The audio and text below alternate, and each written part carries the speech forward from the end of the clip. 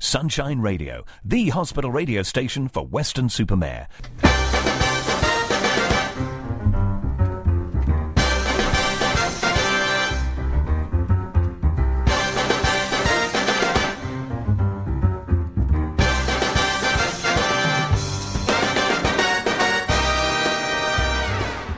Hello.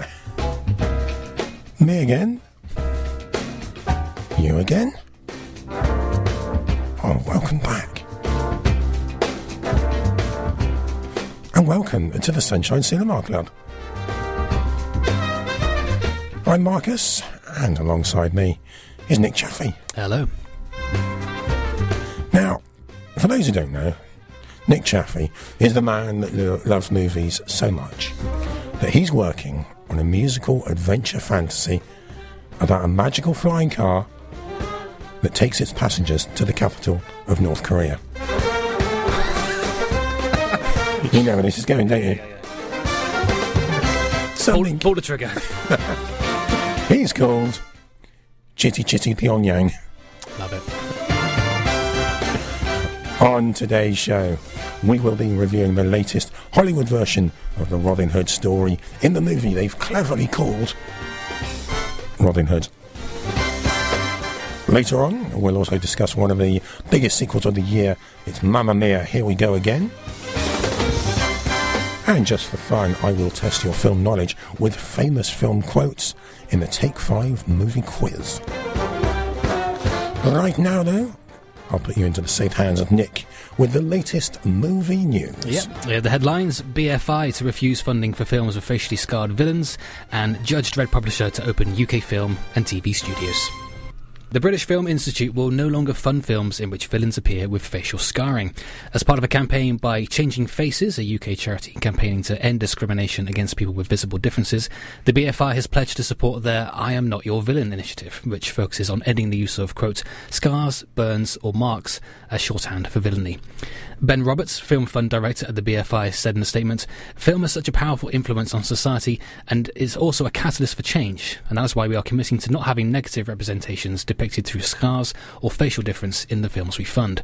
This campaign speaks directly to the criteria in the BFI diversity standards, which call for meaningful representations on screen, and we urge the rest of the film industry to do the same." In June, Changing Faces chief executive Becky Hewitt told The Guardian that film's habitual use of scarred evildoers had a particular effect on children and young people. It's particularly worrying to see that young people don't tend to make this association until they are exposed to films that influence their attitudes towards disfigurement in a profoundly negative way. Phillida Swift, a campaigns manager for Changing Faces, says that Wanda, the 2017 comedy drama starring Julia Roberts, is an accurate, recent portrayal, while criticising the use of prosthetic special effects, and said that the Harry Potter films were the main positive depiction of facial scarring. Roberts cited Dirty God, an acid attack drama directed and co-written by Sasha Polak, which received BFI funding and has just been selected to compete at a Sundance Film Festival, as a fantastic example of an authentic, empathetic and positive portrayal. Excellent. I'm all for that. I'm very, very pleased to hear that's happening. And do you know what? It's one of those things that I think there'll probably be a bit of a discussion while it's having that sort of transition period. Yeah. And then no one's going to care. No one's going to go, well, that film would have been better if Villain had a scar. Yeah, that was the exact thought process I had when I read the headline and then read the news story in full as well. So I'm glad we agree on that one. Yeah. The publishing company that owns a raft of British comic book characters, including Judge Dredd, Halo Jones and Sexton Blake, has acquired a former Oxfordshire Printworks to transform into a state-of-the-art film and TV studio to bring them to the screen. Rebellion, which is one of the UK's biggest producers of video games, comics and books, is a publisher of long-running sci-fi weekly 2000 AD. It has previously announced plans for a TV show based on futuristic lawman Judge Dredd, as well as a Rogue Trooper film to be helmed by Moon and Warcraft director Duncan Jones. Both will now be filmed at the former Daily Mail printing facility in Didcot, acquired by Rebellion bosses brothers Jason and Chris Kingsley, located near the company's Oxford headquarters. According to Jason Kingsley, the 20,000 square metre site, which cost almost £80 million to build, is ideal for studio needs with soundproofing, parking and ready-made facilities. Should create up to 500 jobs over the next few years. This studio purchase is incredibly exciting, not just for Rebellion, but for the global film and television industry that is booming, but in desperate need of further infrastructure, said Jason. We know firsthand the creativity and talent here in the UK, and this new studio will bring in projects from all over the world, offering opportunity and income to many people in the industry, as well as local companies and services. It also means there will be demand for more UK production, and we can export more of our work globally.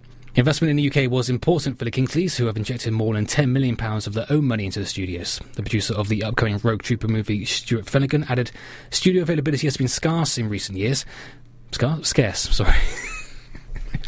Has been scarce in recent years. Jason Chris and the Rebellion team establishing another major UK studio is huge. I'm thrilled for them, and at the prospect of being able to shoot Rogue Trooper on home turf. The new venture has received government approval as well. Margot James, Minister of State for the Department of Digital, Culture, Media and Sport, said, "I'm delighted to see one of the UK's leading independent video game developers branching further into film and TV with this ambitious studio investment in Oxfordshire. This is yet another vote of confidence in our world-leading creative industries, and the government is committed to stimulating creativity, broadening opportunities and securing even more growth for this booming sector." Absolutely.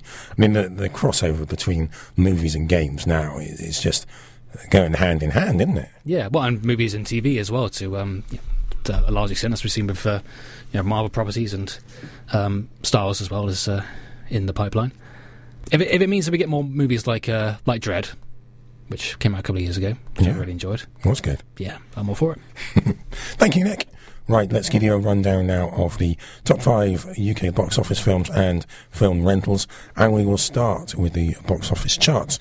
And at number 5, seasonal, of course, it's Nativity Rocks. Yeah.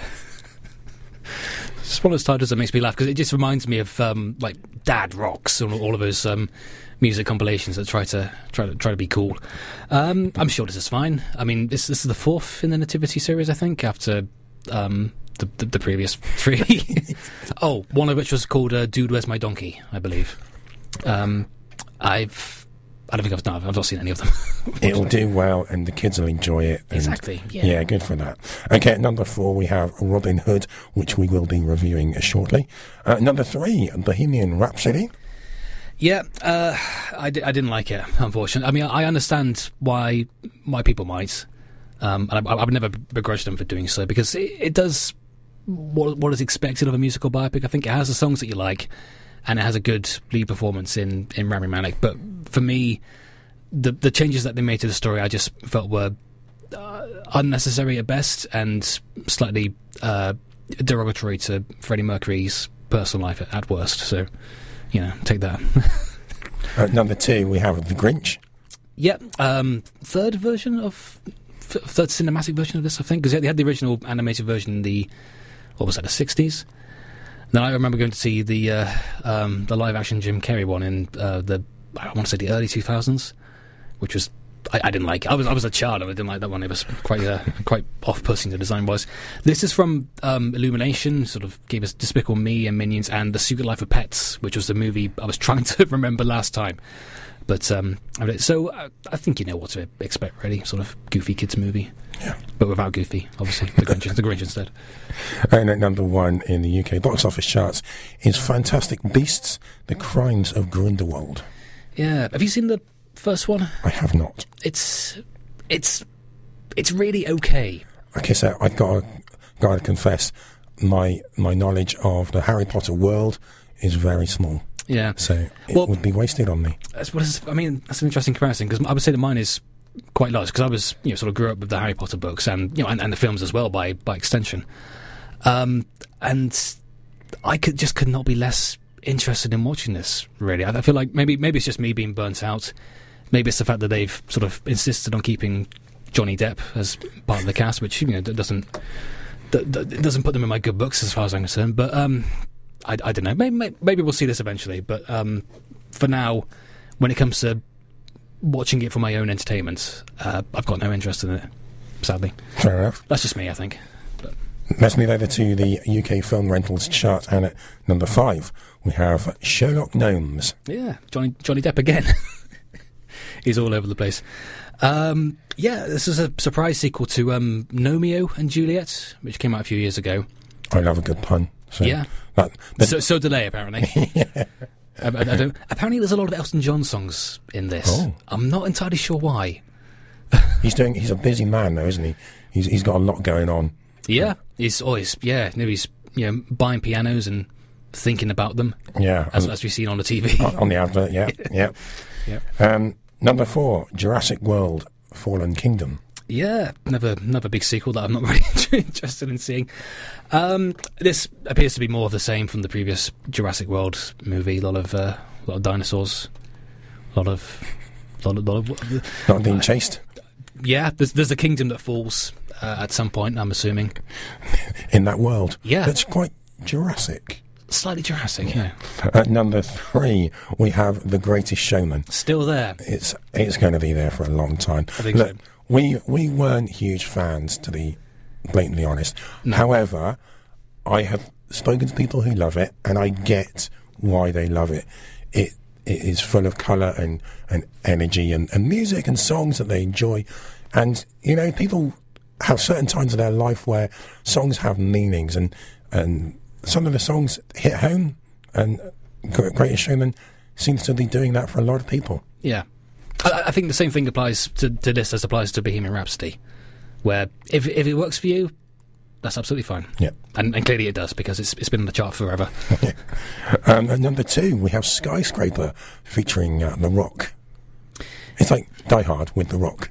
But it's a big building. Yeah, because you can't even say it's Die Hard, but in a thing, because it's also in a skyscraper. Yeah. I think he's sort of just battling fire in this one rather than people.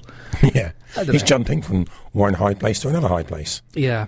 And at number 1, we have Incredibles 2. Yeah, which we reviewed on the program last time. Enjoyed it. I mean, I think as good as the first one, which was certainly unexpected, but a pleasantly unexpected surprise.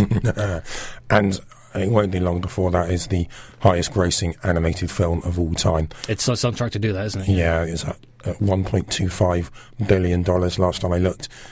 Frozen currently sitting at number 1 with $1.29 billion. Okay. So it'll get there. It'll get there. It will, yeah. Lots of money. So there you go. Right, up next. Released 110 years after the first Robin Hood film, Robin Hood and His Merry Men, our first review on today's show is a new take on Robin Hood. Okay, let's give you the lowdown on the first film review on Sunshine Cinema Club, and it's Robin Hood, rated 12A. Robin of Locksley, a war-hardened crusader and his Moorish commander mount an audacious revolt against the corrupt English crown in an action-adventure packed with battlefield exploits and timeless romance. We've done it! We've done it! The Cardinal is coming all the way from Rome. The sheriff is throwing him a party, and guess who's indicted? It's my day off. No days off English. You rest when you're dead. He's coming because of the Hood. Our plan is working. It's very easy to say from where you're standing. The Cardinal is one of the most powerful people in the world. Whatever he's come to tell the sheriff, we must hear it. I think what you mean is I must hear it. It will be a flamboyant costume party. The perfect place to put the Locksley charm to the test. We pull the tail. Now we see who bites. I think that was the noise I made when I was watching the film. Well, Robin Hood was directed by Otto Bathurst, who won a BAFTA for his work on Peaky Blinders. Mm-hmm. One of the producers is listed as Leonardo DiCaprio. Yeah. It's his production company. I don't know how much direct involvement he would have had. Yeah, well, I mean, that's something that might come up with Mamma Mia as well, because that was produced by Playtone, which is Tom Hanks's company. Really? So, yeah. I don't think Leo had much input on this. Well, or maybe it did, I don't know. Well, Robin Hood stars Taron Egerton, Jamie Foxx, Ben Mendelsohn, Eve Hewson, Tim Minchin, and Jamie Dornan, just to mention a few. Wow. Let's get straight into it. Mm-hmm. Nick, how does this one compare with the previous 20 Robin Hood films? Yeah, 21 Robin Hood films now. Only 4 of which I've seen, only 2 of which I would describe as good. And this is not one of the good not one of the good ones. This feels very much like a film that was developed by lottery, not funded by a lottery grant or anything, but written and designed by pulling random balls out of bowls. So, Lionsgate sort of sat in the room and said, okay, we need a franchise, let's shove our hand in the basin, see what we get. Robin Hood? Sure, why not? It's been almost 10 years since the last one. Everyone knows him. We won't have to pay for the rights or anything. What's it going to look like? Oh, I don't know. Make it look like Batman Begins. Why? Well, forget why. Just make it happen. We'll worry about why later on. And to their credit, they did make it happen. They did make a Robin Hood film that looks a lot like Batman Begins. It just doesn't mesh with the story they're trying to tell. There's no reason for it to look like Batman Begins. It's a very odd... I mean, there's a lot of choices that make sense on paper. Like, for instance, you mentioned it's directed by Otto Bathurst, who, more than happy for the first few episodes of Peaky Blinders, which I haven't seen, but from what I have, from clips and stuff, I can tell it's a very stylish show. So it's natural to think that the same person that would sort of make those first few episodes and set the tone of that particular program would be able to craft a stylish film. And it is a stylish film. It just has absolutely no substance behind it, unfortunately. The script, going back to the lottery analogy, it's just a blend of scenes that we've already seen in better films. There's a lot of Batman in this, Batman Begins and The Dark Knight as well, even in the quieter moments. There's a retread of the training scenes from The Matrix, like the whole, stop trying to hit me thing. The action scene at the beginning during the Crusades is pretty much just Black Hawk Down, but with arrows instead of bullets. Still semi-automatic arrows that are blasting all the way through massive stone pillars. Also, there's one gag between Robin and Marion regarding his mask, sort of later on, right about halfway through, which seems clever at first, until I realised that it's an almost direct lift of a gag from the Green Lantern movie with Ryan Reynolds, which is, if you're trying to celebrate a new franchise, that's not the film you want to be compared to. Even the film's big philosophical message, which is "if not you, who? If not now, when?" is a phrase that we've already seen on hundreds of motivational posters because it dates back to the 1st century BC. It was it was written by a Jewish scholar called Hillel the Elder. The man who wrote it didn't even have a surname. That's how old it is. So the other thing is, with this being a franchise starter, it's got an ending that's angling for a sequel. I mean, well, not so much angling as deep sea fishing. It's painful to watch for three reasons. For three reasons: one, there's not going to be a sequel. Two, I wouldn't watch a sequel. And three, there's nothing in this film to suggest that there's more story to tell. And that's something that a lot of these films forget. If you want to make a series, you need to give people a reason to show up and continue to show up. And that's been this film's problem from day one. I feel like I saw the trailer for this every time I went to the cinema in the last 10 months or so, and I still forgot it was coming out until you suggested it as something to watch a couple of weeks ago. And based on its box office, so did everyone else. Because right at the ending, right at the ending, there's some extra who gets one line who almost looks directly into the camera and says, "I'll see you at Sherwood Forest." No, you won't. I'm going to talk about the cast really quickly. Taron Egerton, completely miscast. I can see why they might have thought he would be a good fit, but he just doesn't work. I kept wondering, is he wooden because the script is wooden, or is it the other way around? I've decided at this point, maybe it's both. Jamie Foxx he's Jamie Foxx, but with a slightly different voice sometimes. Ben Mendelsohn puts in a good effort, but he's pretty much indistinguishable from his previous villain roles in Rogue One and Ready Player One. Lots of ones. I think he's basically doing an Alan Rickman-esque growly voice, but the difference is that, unlike Alan Rickman, he doesn't have any interesting lines. I think he has one, but it's right at the end, at which point it's too little too late, I thought. I don't know if I can say the line. P-word? No. Okay, I won't say it. Look, spoilers for anyone who's thinking of watching this film. May Marion is played by Eve Hewson, who does her best, but there's nothing for her to do after the very beginning, and that really bothered me because I feel like the film clearly wants to be seen as progressive, politically speaking, which is it's a noble endeavour, especially in this day and age, but it completely sidelines the one female character they have in the cast. And that just doesn't sit well with the rest of it, unfortunately. Oh, and the music never stops. Wow. I don't know if I dare ask, but we normally give a film a Sunshine Cinema Club rating out of 10. I'm going out on a limb here. I'm not thinking it's going to be towards the top end, but Nick? No, it's I think the lowest score we've given the film this year so far. 3 out of 10. And I take no pleasure in that. I think I feel sorry for it, if anything. It wants to be good, but it's not. Perfect. Okay, up next and still to come, we'll be reviewing the jukebox musical rom-com Mamma Mia 2. But up next, it's the Take 5 film quiz. You're listening to the Sunshine Cinema Club, and now I invite you to take part in the Take 5 film quiz. Get into the accent already, I hear.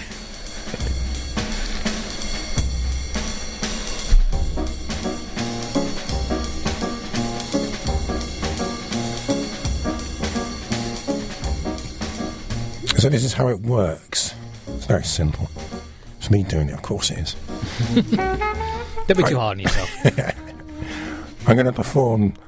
I love using that word. It's accurate. I'm going to perform 5 famous film quotes, and I need you to simply name the film that the quote is from.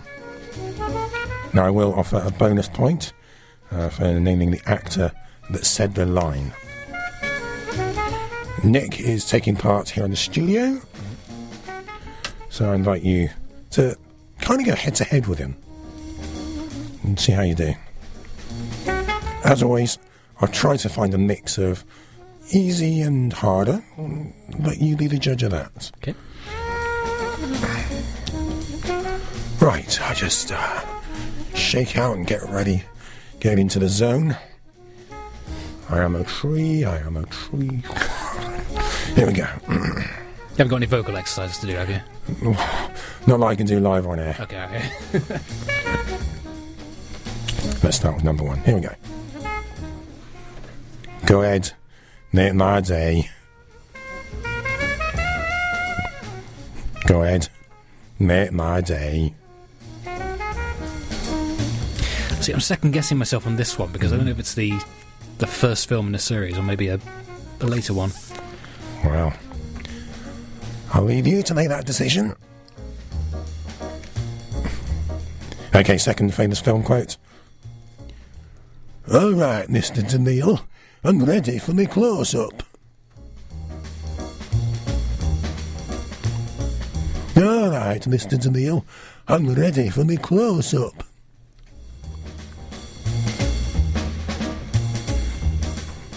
Film quote number 3. I see dead people. Indeed. It's difficult to say that in any other way, isn't it? I try my best. Number 4. Hasta la vista, baby. Hasta la vista, baby. Do you want the full title of this one? Yes, I do. Okay. And finally, number 5. Open the pod doors, Hal. Open the pod doors, Hal.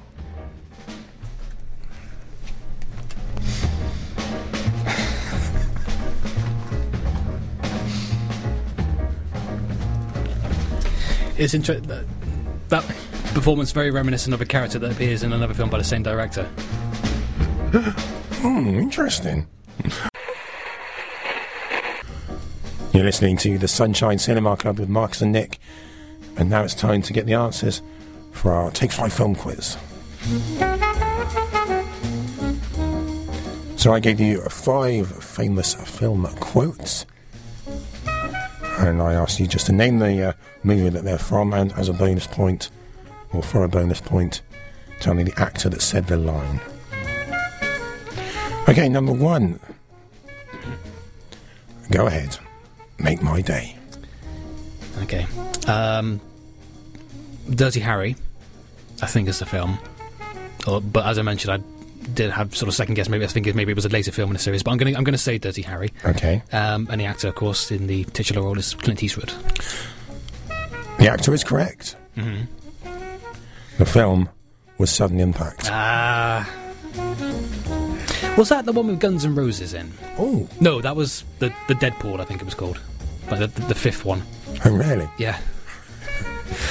I don't remember that. There's a scene where Slash fires a harp. I think that they play like a band who's starring in a film or something. They don't have any lines. They're just there because it was the early 90s. Yeah. Number 2. All right, Mr. DeMille, I'm ready for my close-up. Okay. One of my favourite films is Sunset Boulevard. Correct. Gloria Swanson. Correct. Number 3. I see dead people. Oh, that's the quote. Okay. So, pretty obvious one, I think. The Sixth Sense and Haley Joel Osment. Correct. Well done. Number 4. Hasta la vista, baby. Another famous one. Terminator 2, Judgment Day. Correct. Full title. And Arnold Schwarzenegger. Correct. And finally, open the pod bay doors. How? I think one of those famous films that I think a lot of people would be hard-pressed to name any of the actors involved, unfortunately. Not that that's a knock on them, it's just, I don't know if they were ever in anything else. Except maybe 2010, when I came out in the 90s. 2001, Space Odyssey. Correct. I've got nothing for the actor, unfortunately. Keir Delay. Okay. Isn't that the name of an effect on the mixing disc? Yeah. You know what, I think it is. Yeah. Stick some Keir Delay on this. Yes, I'm much better. Really make it bounce and pop. So there you go. There's your 5 famous film quiz. How did you get on? Nick, tot your scores up. 8 out of 10. 8 out of 10. Not bad. Did you beat Nick? Did you? You didn't beat Nick? Oh, never mind. You did beat Nick. Oh, well done. Good effort either way. Good effort. Coming up next, set 5 years after the events of Mamma Mia, Sophie prepares for the grand reopening of the Hotel Belladonna as she learns more about her mother's past. We review Mamma Mia, Here We Go Again. You're listening to the Sunshine Cinema Club, and now it's time for our second film review of the show, available to rent. It's Mamma Mia, Here We Go Again, rated PG. In 1979, young Donna, Tanya and Rosie graduate from Oxford University, leaving Donna free to embark on a series of adventures throughout Europe. On her journeys, she makes the acquaintances of Harry, Bill and Sam, the latter whom she falls in love with, but he's also the man who breaks her heart. In the present day, Donna's pregnant daughter Sophie dreams of renovating a taverna while reuniting with her mother's old friends and boyfriends on the Greek island of Kalakairi.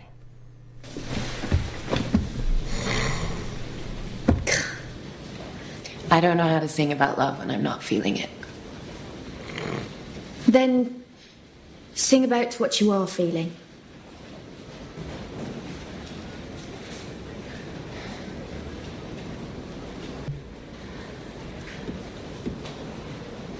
I was cheated by you, and I think you know when.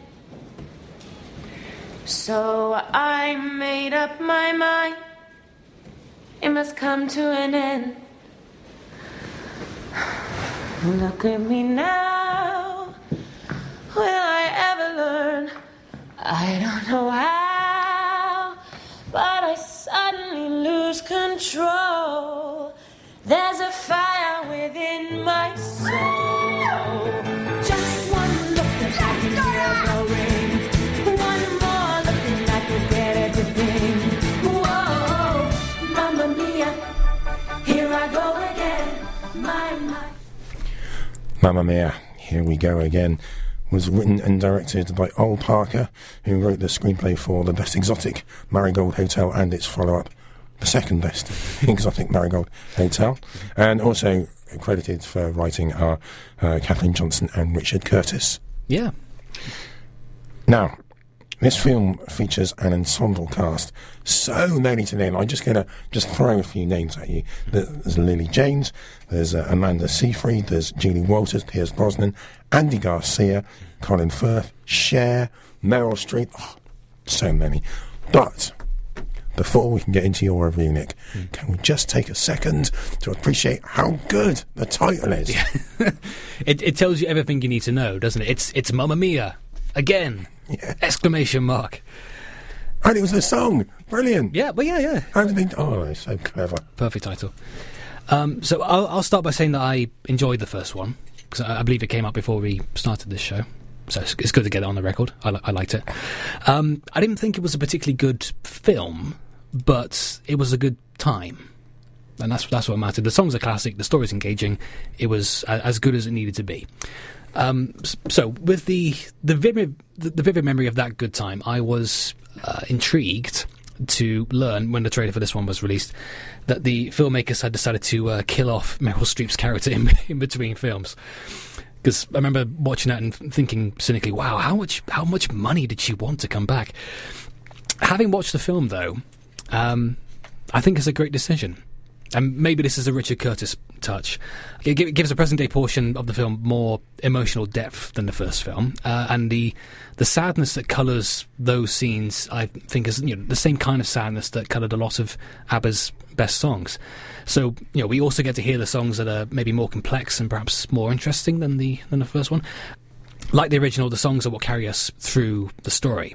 Now, unlike the original, I'm not as familiar with the songs being used in this one, and so the story's success completely rests on how well these songs work as storytelling devices. And in that aspect, I think the film was an absolute triumph. It even made me forget momentarily that Knowing Me, Knowing You is the Alan Partridge song, and that takes some doing. I think the decision to have a split story is an interesting one. I think it works well as a reason to include happier songs with the sadder ones. It also throws up an interesting, possibly controversial cinematic parallel. You ready for this? Go on. Okay. I don't want to big it up too much, but I'm quite proud of this. It occurred to me earlier on. I thought, okay, hang on. Popular sequel to a popular film, not starring the lead character from the first one because the character died, with two storylines. One of which looks back at that character's earlier life, and the other following their family as they move on from their loss. This is The Godfather Part 2. I'm not sure if anyone else would agree with me, but I stand by that. I'm proud of making that connection. I know it's too late for the posters, but I'm happy to be quoted on this. Mamma Mia, here we go again. The Godfather Part 2 of movie musicals, based on the works of ABBA. Got to have that qualifier in there. And like The Godfather Part 2, I think there's an argument to be made that this is better than the first one. I mean, the biggest leap for me was the song sequences, because the original they were okay, but they felt like stage arrangements that just happened to be filmed. They were quite boxed in. They didn't really seem to make full use of the cinematic opportunities. Here, everything feels properly cinematic from the start. The dance sequences are much clearer. They're still bouncy and fun and still oddly abstract in some places. The Waterloo one is particularly stranger for, and a little bit ham-fisted. You start thinking, why is the maitre d' in this restaurant dressed as Napoleon? Oh, okay, I got it. Elsewhere, the returning cast all remain as good as they were in the first one, very watchable. But the breakout star for me is Lily James as the young Madonna. This is a perfect performance, I think, for this film. She knows exactly what the film needs. She's not as serious and heavy-handed as Meryl Streep could be, but also not as self-referential and winking as Colin Firth. It's straight down the middle, wonderfully balanced, I think. I could make some quibbles about this, but it's the kind of film that I don't think it really matters, really. There's some dodgy green screen at the end, that's about it. That's the only complaint I had. Well, I'm delighted then to ask you for your score, Nick. Let's get it a Sunshine Cinema Club rating out of 10. You know what? I've got a 7 written down, but I'm going to say an 8. I'm going to bump it up because I'm, just listening back to what I've been saying, I really did enjoy it, and that's it. Proof. If anyone needed, after disliking The Greatest Showman and Bohemian Rhapsody, that I am not made of stone. Oh, and the one other thing I'll say is keep watching after the credits. Because, oh, yes, do. Because Nick Fury shows up and he enlists her in the Avengers. Thank you, Nick. There we go. Right. We're fast approaching the end of today's show, but coming up next we do have Nick's famous 60-second review. And now on the Sunshine Cinema Club, it's time for Nick's 60-second review, a review of a film that we haven't previously reviewed for your consideration. Yeah, so it just happens to have a connection this week. It's going to be about Baby Driver. So it's written and directed by Edgar Wright, who previously gave us Shaun of the Dead and Hot Fuzz. This is a musically driven car chase movie. And, like all great car chase movies, it's exhilarating from the opening scene, and it doesn't slow down one bit. The cast is a likeable ensemble with Ansel Elgort from Fault in Our Stars as John Hamm from Mad Men, and Jamie Foxx and Lily James. It's musically driven, as I mentioned, and the soundtrack is top-notch. It features a better use of a Queen song than any scene in Bohemian Rhapsody. It also has a scene in which John Hamm fires a gun in time to the guitar on Hocus Pocus by Focus, which was one of my favourite movie moments of last year. If I had one minor complaint, it's that Baby Driver doesn't have as much going on under the hood as Edgar Wright's previous films. There's no deeper theme to the story, but that's not a huge problem. This is a car chase movie first and foremost, and it's a really good one. 6 seconds to go. I'm getting good at these. Thank you, Nick. Thank you. Excellent.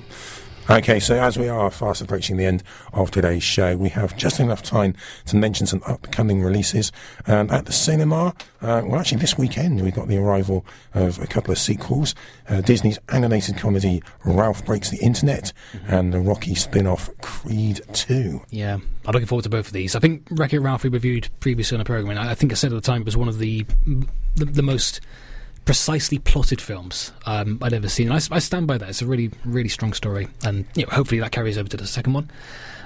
Same goes for Creed 2, actually, as well. I rewatched the first one a few months ago, and I'm not ashamed to say I cried a little bit.